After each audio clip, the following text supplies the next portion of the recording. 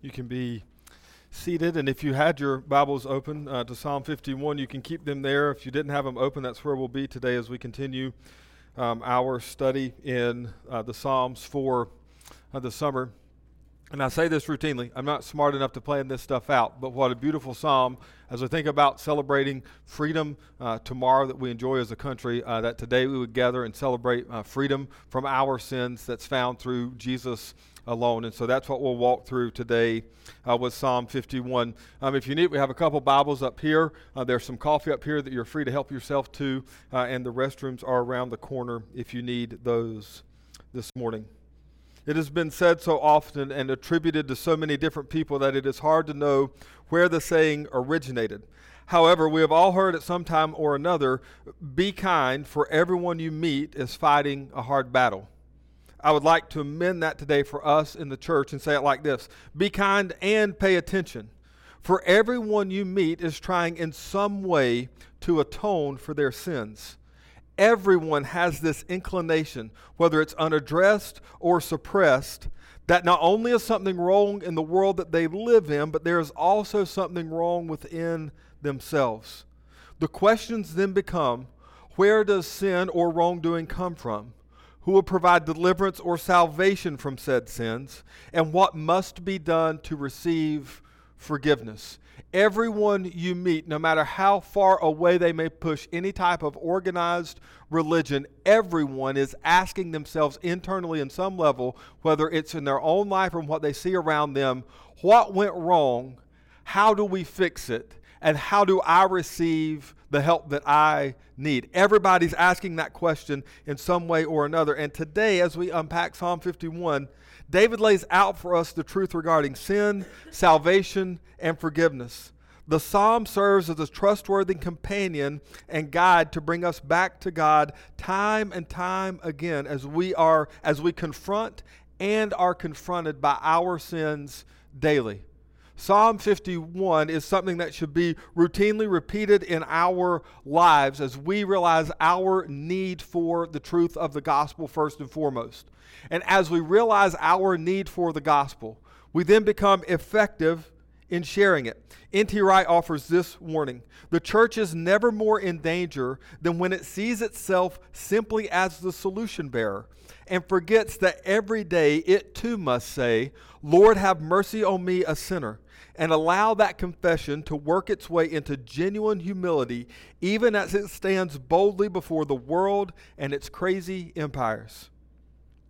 By faithfully and humbly applying the message of Psalm 51 to ourselves first, we are then in a position to joyfully and courageously share the good news of the gospel with others, because we have been reminded over and over again of the goodness of the grace we have found in Jesus. Let's pray.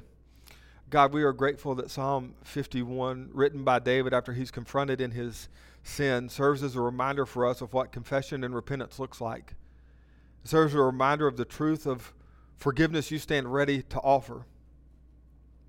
And so, God, before this is a message the world needs to hear, it's a message that we have to work deep into our own hearts, to be aware of our own need for your mercy to wash over us every day, to be aware of our own need for the forgiveness of our sins that continue to haunt and to plague us in this life. But God, as we rehearse, as we repeat, as we are reminded of the truths of the gospel every day, it makes our heart tender towards those who don't yet know you. It makes us desire, it should make us desire to see them be brought into the family, so that our lips would be open, as David says in the latter half of Psalm 51, that our lips will be open not only to praise you, but to instruct sinners in your way. God, would the truth of Psalm 51 today not only remind us and bring us assurance of the freedom we have in Christ, but would it make us look outside of ourselves to go, who in our lives needs to hear that they have been forgiven if they will turn and confess and repent? God, make us bold witnesses for the gospel in our life, both in our words and in our actions, with those who do not yet know you. And may we be faithful and have integrity with our words and with our actions, so that we could also encourage our brothers and sisters in the faith, in their weakness and in their struggles, that the gospel is still true for them, that you've redeemed, you're renewing, you're restoring them.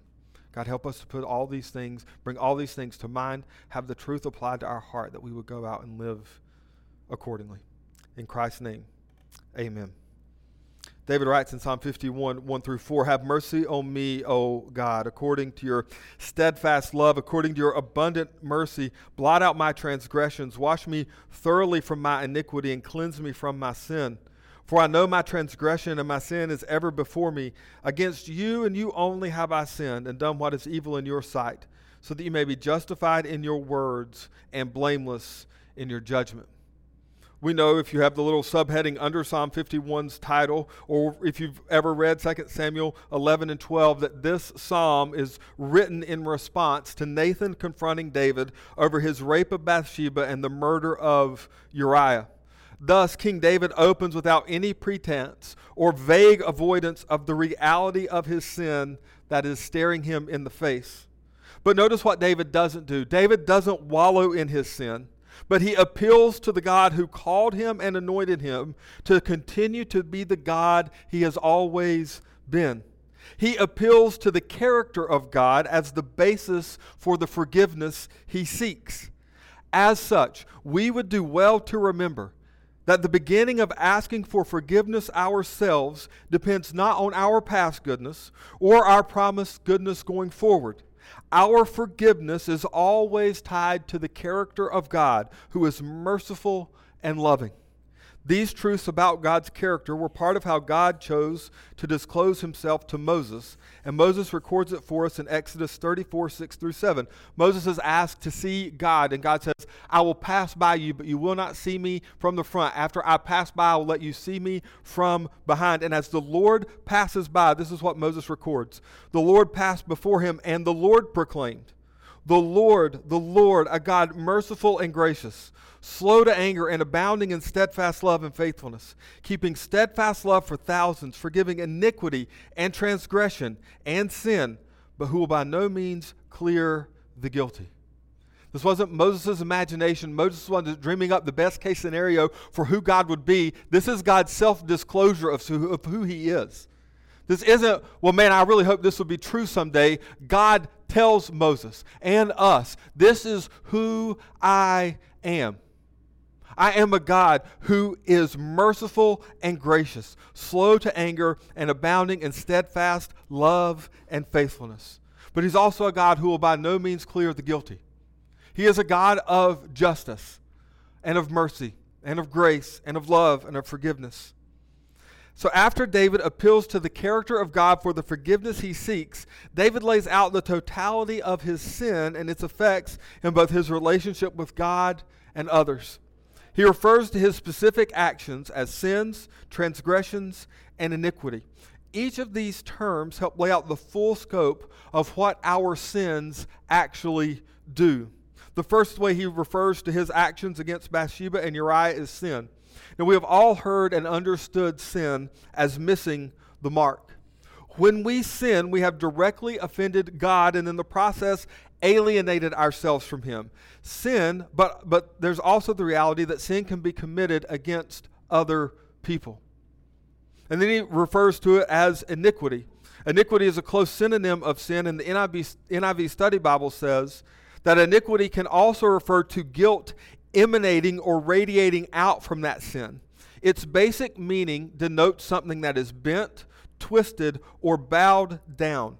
In other words, iniquity twists the course of life away from God's standards. David says, "I've sinned, and in the iniquity it is beginning to twist my life, not to walk closer to God, but to deviate further from God's standards." And lastly, he refers to his actions as transgression.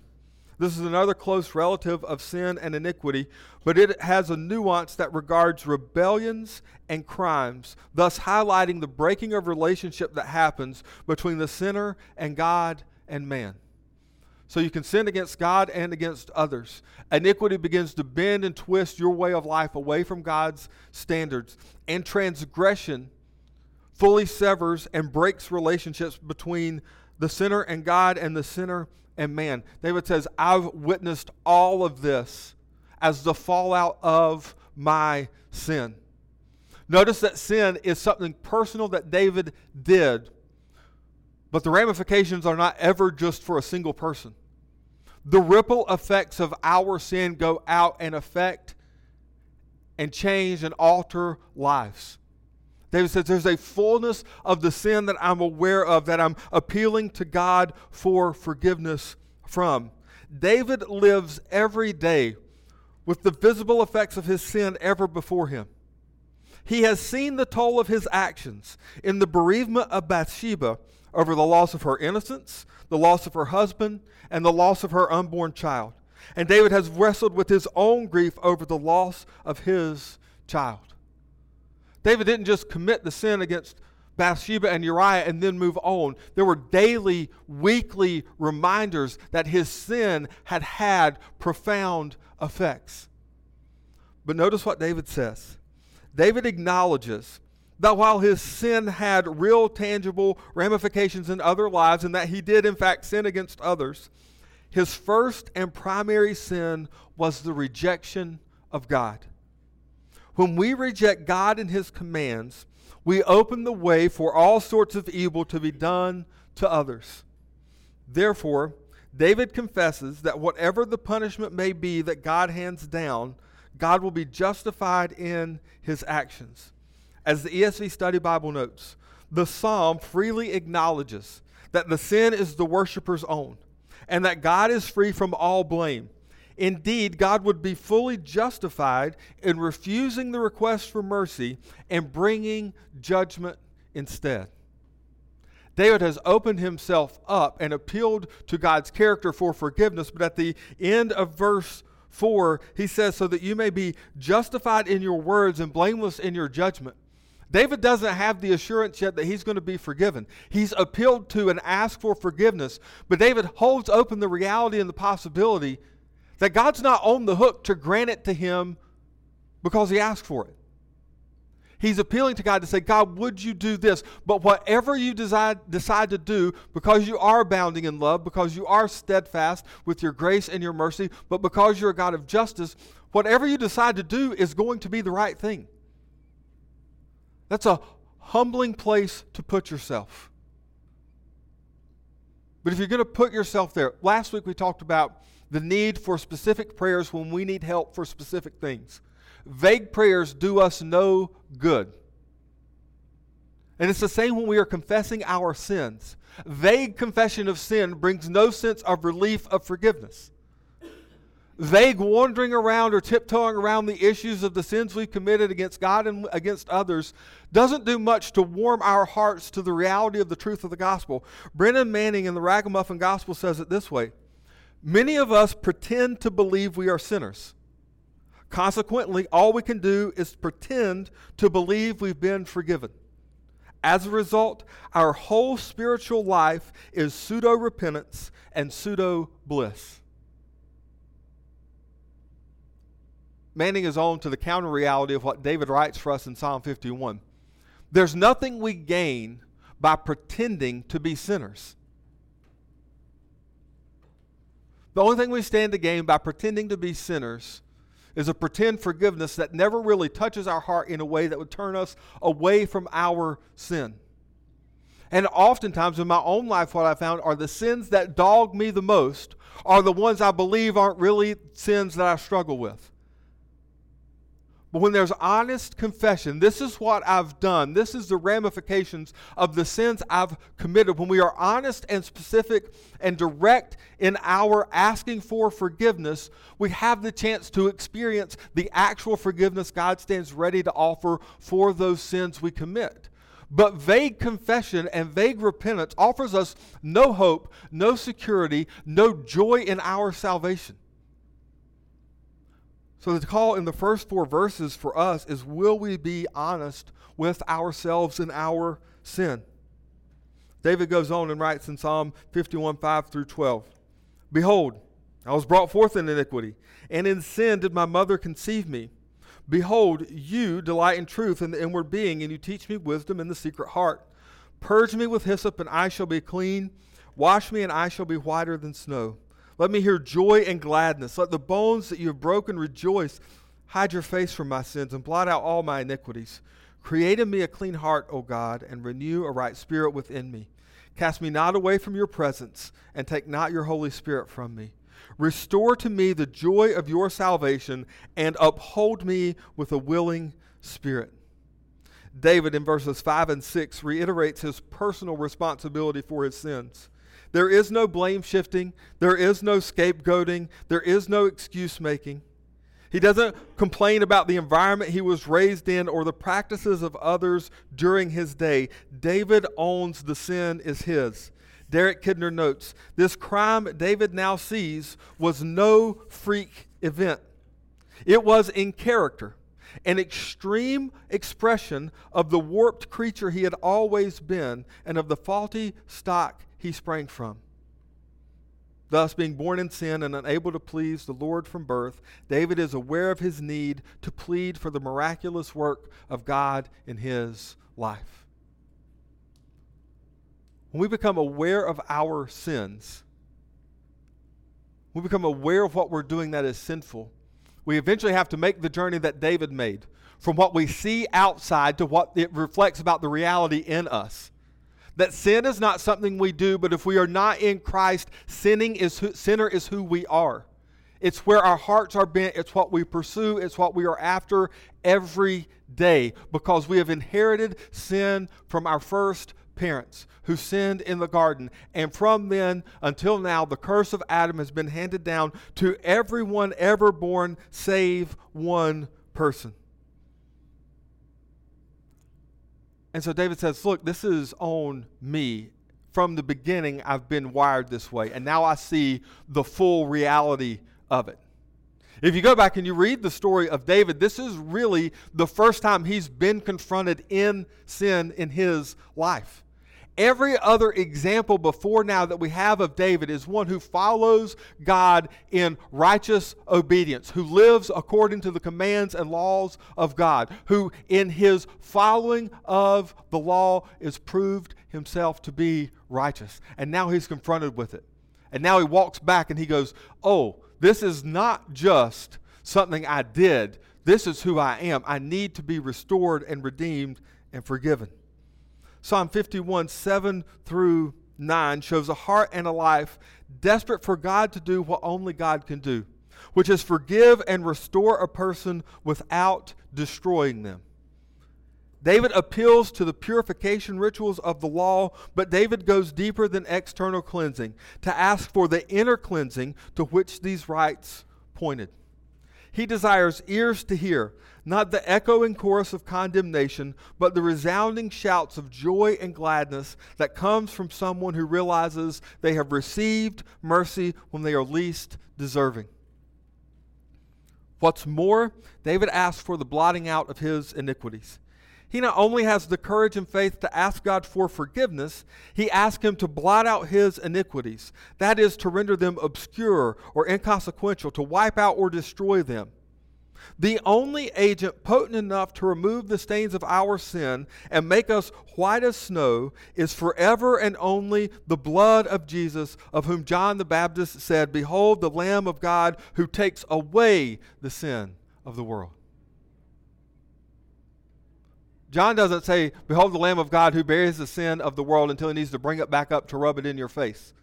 He takes away. The fullness of what David is praying for here is realized in the birth and the life and the death and the resurrection of Jesus.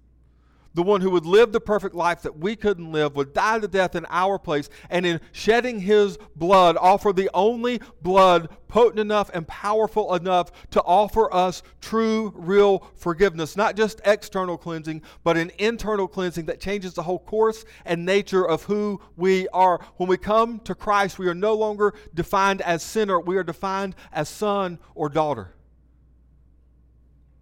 The primary motivator and mover in our life is no longer sin, but sanctification and an ever-growing love for Jesus. David says, I need this. I need something that not only removes the guilt of my sin, yes, but I need something that removes the inner stain of my sin that continues to warp and malign everything that I do. David gives voice to this in Psalm 51:10. When he asks God to do in his life what only God can do, and that is, create in me a clean heart, O God. Derek Kidner says, with the word create, he asked for nothing less than a miracle.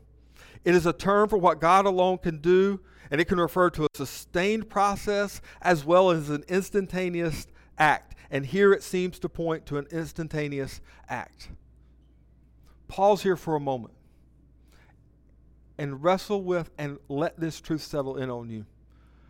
No matter how bland or boring you may perceive your testimony of faith to be, the fact that you have a clean heart created in you is a miracle of God at work in your life. We were all born dead in our sins, unable to please God, unable to pursue God the way that we should. No matter how boring or how great your testimony may be, the reality is anyone who has a clean heart created in them has experienced the miraculous work of God in their life. You are a walking miracle if you have faith in Jesus. There's no other way around it, because you cannot do the heart surgery on yourself that's required to have a clean heart. It only comes by the work of God. And David asked for the new heart and a renewed spirit so that he is not cast out of God's presence. And he also doesn't want to suffer the removal of God's spirit in his life the way King Saul did in 1 Samuel 16:14. David has this burden and desire to be in the presence of God, even as he's wrestling with the reality of his sin and the truth of his sin and the effects of his sin. David at no point in this psalm diminishes the reality of his sin, but the presence of sin in his life does not overwhelm his desire to be with God. And then in Psalm 51:11 and 12, David reminds himself and others that the only hope for living the way he desires is not found in redoubling his effort or promising to never sin again. To live the way he desires is only possible if God holds us up and gives us a willing spirit. David, in the first 12 verses of Psalm 51, lays out a master class in how we deal with sin. We own it. We confess it. We don't hide from it. We don't run from it. When we recognize it and acknowledge it, we appeal to the character of the God we love and we trust. We acknowledge and confess our sin before him, trusting that he will hear and respond out of an overflow of his steadfast love and abounding grace and mercy. And we ask God to do for us what we can't do for ourselves. Give us a clean heart and bring us back into his presence and restore to us a joy in our salvation. But the issue for us, the question we have to ask, taking these first 12 verses into consideration, not only do we not want to be those who pretend to be sinners, we have to ask ourselves this question: do we really want to be saved from our sin? Not that we know we should be pursuing that. Not that we've heard that it was a good idea from our grandparents or our parents. The question before us is this: do we really want to be saved from our sin? Francis Chan writes, lukewarm people don't really want to be saved from their sin. They want only to be saved from the penalty of their sin. If the only thing we're after in confession and repentance is to no longer feel guilty about our sin, the ongoing cycle of sin and sin and sin and sin and sin and sin will just speed up. Because the removal of guilt is not what prompts us to want to walk away from our sin. The removal of guilt, if that's all we're after, creates in us this idea, I can do it again next time, and then the feeling of guilt will go away. What David is writing to do here is to stop all of us from presuming on God's grace, to not just pray for forgiveness of sin so that the feeling of guilt would go away, but to pray for the forgiveness of sin so that everything in us would be turned around and we would have a true desire for God again. Every sin, every time we sin, it deadens our taste for the things of God. And David says, take the guilt away. Not only take the guilt away, do whatever you've got to do, God, to renew my heart and restore the joy of my salvation. Give me the ability and the strength that only you can give to follow after you. So the question for us is, do we really want to be saved? Not just from the penalty, but from the power and the presence of sin in our life. Now, that isn't to say that we will go on, if we make this our effort and our aim, that we will never struggle with sin again. I'm not expecting you to go out and starting tomorrow, you've got the rest of the day to sin, get it out of your system. And if you start praying Psalm 51 every day, oh man, look at this, I'm perfect now. But I want to challenge you with this. There are two things that should mark the life of a maturing believer. One, honest confession and a deeper awareness of the lingering effects and power of sin in our life. Two, as the Spirit works in us to redeem us and to sanctify us, regarding what I would say are the pet sins in our life. We've all got them. There should be longer distances. There should be longer times where the taste of that sin diminishes and the taste of the goodness, of the joy, of the salvation God has given you increases. We aren't called to muddle along in mediocrity as we follow Jesus. And as we grow, we become more aware and more pronounced awareness of the sin in our life. But we also see the Spirit begin to give us the strength and the power to live in victory over sin in our life. And then David closes the psalm in 13 through 19 by writing, "Then I will teach transgressors your ways, and sinners will return to you. Deliver me from the blood guiltiness, O God of my salvation, and my tongue will sing aloud of your righteousness. O Lord, open my lips, and my mouth will declare your praise. For you will not delight in sacrifice, or I would give it. You will not be pleased with a burnt offering. The sacrifices of God are a broken spirit, a broken and contrite heart, O God, you will not despise. Do good to Zion in your good pleasure. Build up the walls of Jerusalem. Then will you delight in right sacrifices, in burnt offerings and whole burnt offerings. Then bulls will be offered on your altar." David moves forward from verse 12 into the closing part of the psalm in faith that everything he has asked for in his prayer in verse 7 through 12 will be granted.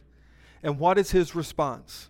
First, David says in verse 13 that he will be the one to instruct others in how they are to deal with their sins so they are returned to rather than removed from God's presence. When we have had the joy of our salvation really restored, we become tireless witnesses to the truth of the gospel that yes, it is possible to have your sins forgiven. Yes, it is possible to have them blotted out. Yes, it is possible to be welcomed back into fellowship with God, with the God who created you, loves you, and has redeemed you out of an overflow of his mercy and steadfast love. What David is saying in essence is, my redemption will not be wasted. Not only will David disciple others, but he will give himself to worshiping the God of the covenant. Discipleship and worship are two of the main hallmarks of those who have been redeemed. David says, "I will teach transgressors your ways, and sinners will return to you." When David says that, what David does is David removes himself as the hero of his story. If David's going to do what he says he's going to do, then David has to own that he is the sinner who committed these sins. If we're going to faithfully share the gospel, not only to encourage other believers, but to encourage and appeal to those who don't yet know Jesus to at least consider the claims and the offer of forgiveness, we have to be willing to move ourselves out of being the hero of our salvation story and say, I want you to understand what God has freed me from. I want you to understand how deep the sin in my life goes and how deep the forgiveness has ran in my own life. This is the King of the nation saying, I will now open my lips to praise you and to worship you, but also to give a full account for how in my sins and in the depth of my depravity, you met me and you redeemed me. David then closes out Psalm 51 with two pertinent reminders to himself and his readers. David begins with a reminder that true forgiveness and heart change delivers us from the rote religious repetition that on the outside looks good, but inwardly leaves the heart untouched. David springboards from saying that he will be one who shares and worships to saying, I'm not going to be one who gets caught in this rote religious repetition that looks good to others but leaves my heart untouched. Using the Old Testament sacrifices, David draws a sharp relief between insincere and sincere worship. David says essentially in verses 16 and 17, if I were to just go through the process of offering the sacrifices that are due, it would do me no good. I can go through all the processes, I can go through all the motions, and it does me no good to go through the motions if my heart is not touched and changed by the grace and the mercy of God. As the NIV Study Bible notes, here David refers to insincere sacrifice without a proper heart attitude.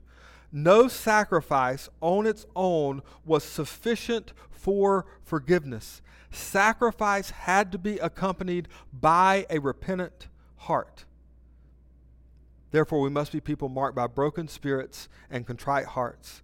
That is, hearts that have been affected by our guilt, so that when we offer ourselves as living sacrifices, we do so in a way that is acceptable to God. We have to be people whose hearts are actually broken, not over the guilt of our sin, but over the fact that we still sin.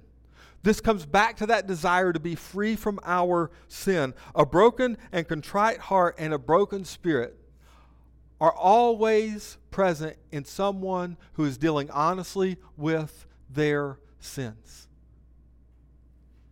And it creates an avenue by which we go back to God with humility, saying, I know I don't deserve, but because of your great love and mercy, I'm trusting you to give yet again forgiveness.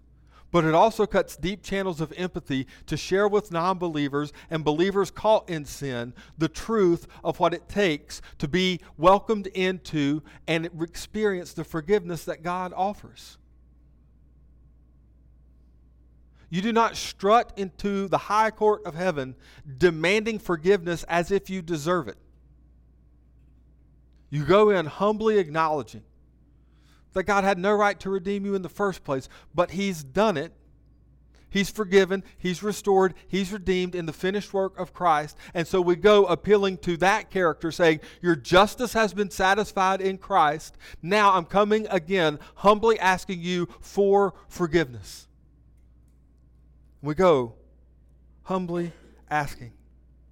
Second, in Psalm 51, 18 and 19, we are reminded that we are all connected relationally as God's people, and thus we all contribute to the health or sickness of God's people gathered together. David says, do good to Zion, and your good pleasure build up the walls of Jerusalem. We're not in Zion. So when we follow David's prompt, when we pray, do good to Zion, and your good pleasure build up the walls of Jerusalem, we step back and we go, this means that we all bear responsibility for the overall health or sickness of the local church we belong to. That we're all in this together. What has been a highly personal psalm now gives way to the reality of community in which the people of God, the true Israel, the church, flourish. As the ESV Study Bible summarizes, each member is linked to all the others in a web of relationships. And together they share in the life of God as it pulses through the whole body. The ideal Israel is a community of forgiven penitents, faithfully embracing God's covenant and worshiping Him according to the rites He appointed. This is the community that can bring light to the whole world. What David was praying for in 18 is the same thing we should be praying for, that God would knit us together, that we would pursue our health collectively as a body of believers, that we would practice the rites of repentance and confession, and we would receive His forgiveness. And in doing that together as a community, we will become a city on a hill, a light that cannot be hidden, a testimony to the goodness and the grace of God at work in a collective group of people who would otherwise not be gathered together if it weren't for the fact that they were all gathered under the name of the Lord Jesus, who had saved and redeemed them. This is why we get together every Sunday. It's to catch up on life through the week, but it's also to look to our left and to our right and to go, I'm worshiping with brothers and sisters who I want to see in health flourish as the believers that God has called them to be. That's why we want you to be in small groups. That's why we want you to be in discipleship. That's why we want you to be giving your life to pursuing God alongside the people that you gather with in church. Because if we're going to take all the personal aspects of Psalm 51 and faithfully apply them over the course of our life, we do not do that by running away from community. We do that by running to community. By living vulnerable, faithful lives that confess and repent of our sins alongside other fellow believers so that we could be reminded, even when we struggle to believe, that God will forgive and restore us. There is a relief in the realization that the mercy and grace of God can overwhelm the greatest of our sins. And that is what Psalm 51 helps us see. I would dare say most of us in here will probably not fall into a place, maybe, but I hope not, where we need to see God forgive us for murder. And so we take something like Psalm 51 and we go, man, this is really good if I ever get stuck in a really big sin. Like this is where I'm going to Psalm 51 when I'm getting ready to go before the judge to get my sentence. But while David writes it in response to being confronted by Nathan, it's meant not only for the big sins, it's meant for all the little, what we would deem minor sins that plague and haunt us and continue to nip at our heels as we try to walk forward in following Jesus. This psalm is meant to provide the confidence we need to trust in God's forgiveness for our smaller, lesser sins, the sins we often think we can self-atone for. We go, well, I would never try to cleanse myself of adultery or murder, but I can probably make up ground on lying. I can probably make up ground on gossip. I can probably make up my own ground on anger. Let me redouble my effort. Let me try a little harder. Let me prove to God that I've got this one. Psalm 51 says you don't got any of it. None. You cannot atone for yourself. Come to God with all of it. The same shed blood of Jesus that covered David in his adultery and his sin covers us in our anger and in our gossip and in our lying and in our cheating and in our cursing and in all the minor things that we think we have to atone for. David says, no. It's all covered in Jesus. Dane Ortland captures this well in his book, Gentle and Lowly, when he writes, we all tend to have some small pocket of our life where we have difficulty believing the forgiveness of God reaches. We say we are totally forgiven, and we sincerely believe our sins are forgiven. Pretty much, anyway. But there's that one deep, dark part of our lives, even our present lives, that seems so intractable, so ugly, so beyond recovery. God's forgiving, redeeming, restoring touch reaches down into the darkest crevices of our souls, those places where we are most ashamed, most defeated. Those crevices of sin are themselves the places where Christ loves us the most. His heart willingly goes there. His heart is most strongly drawn there. He knows us to the uttermost, and he saves us to the uttermost because his heart is drawn out to us to the uttermost. We cannot sin our way out of his tender care. That's the assurance that Psalm 51 brings to us today. If ever there was one who had sinned his way out of God's tender care, it's David in this moment. And Psalm 51 stands against our own heart's accusations and the accusations of the enemy and says, no.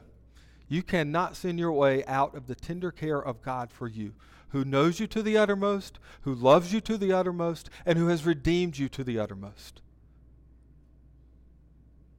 Big sins or small, Christ will forgive them all if we believe and come to him. Let's pray.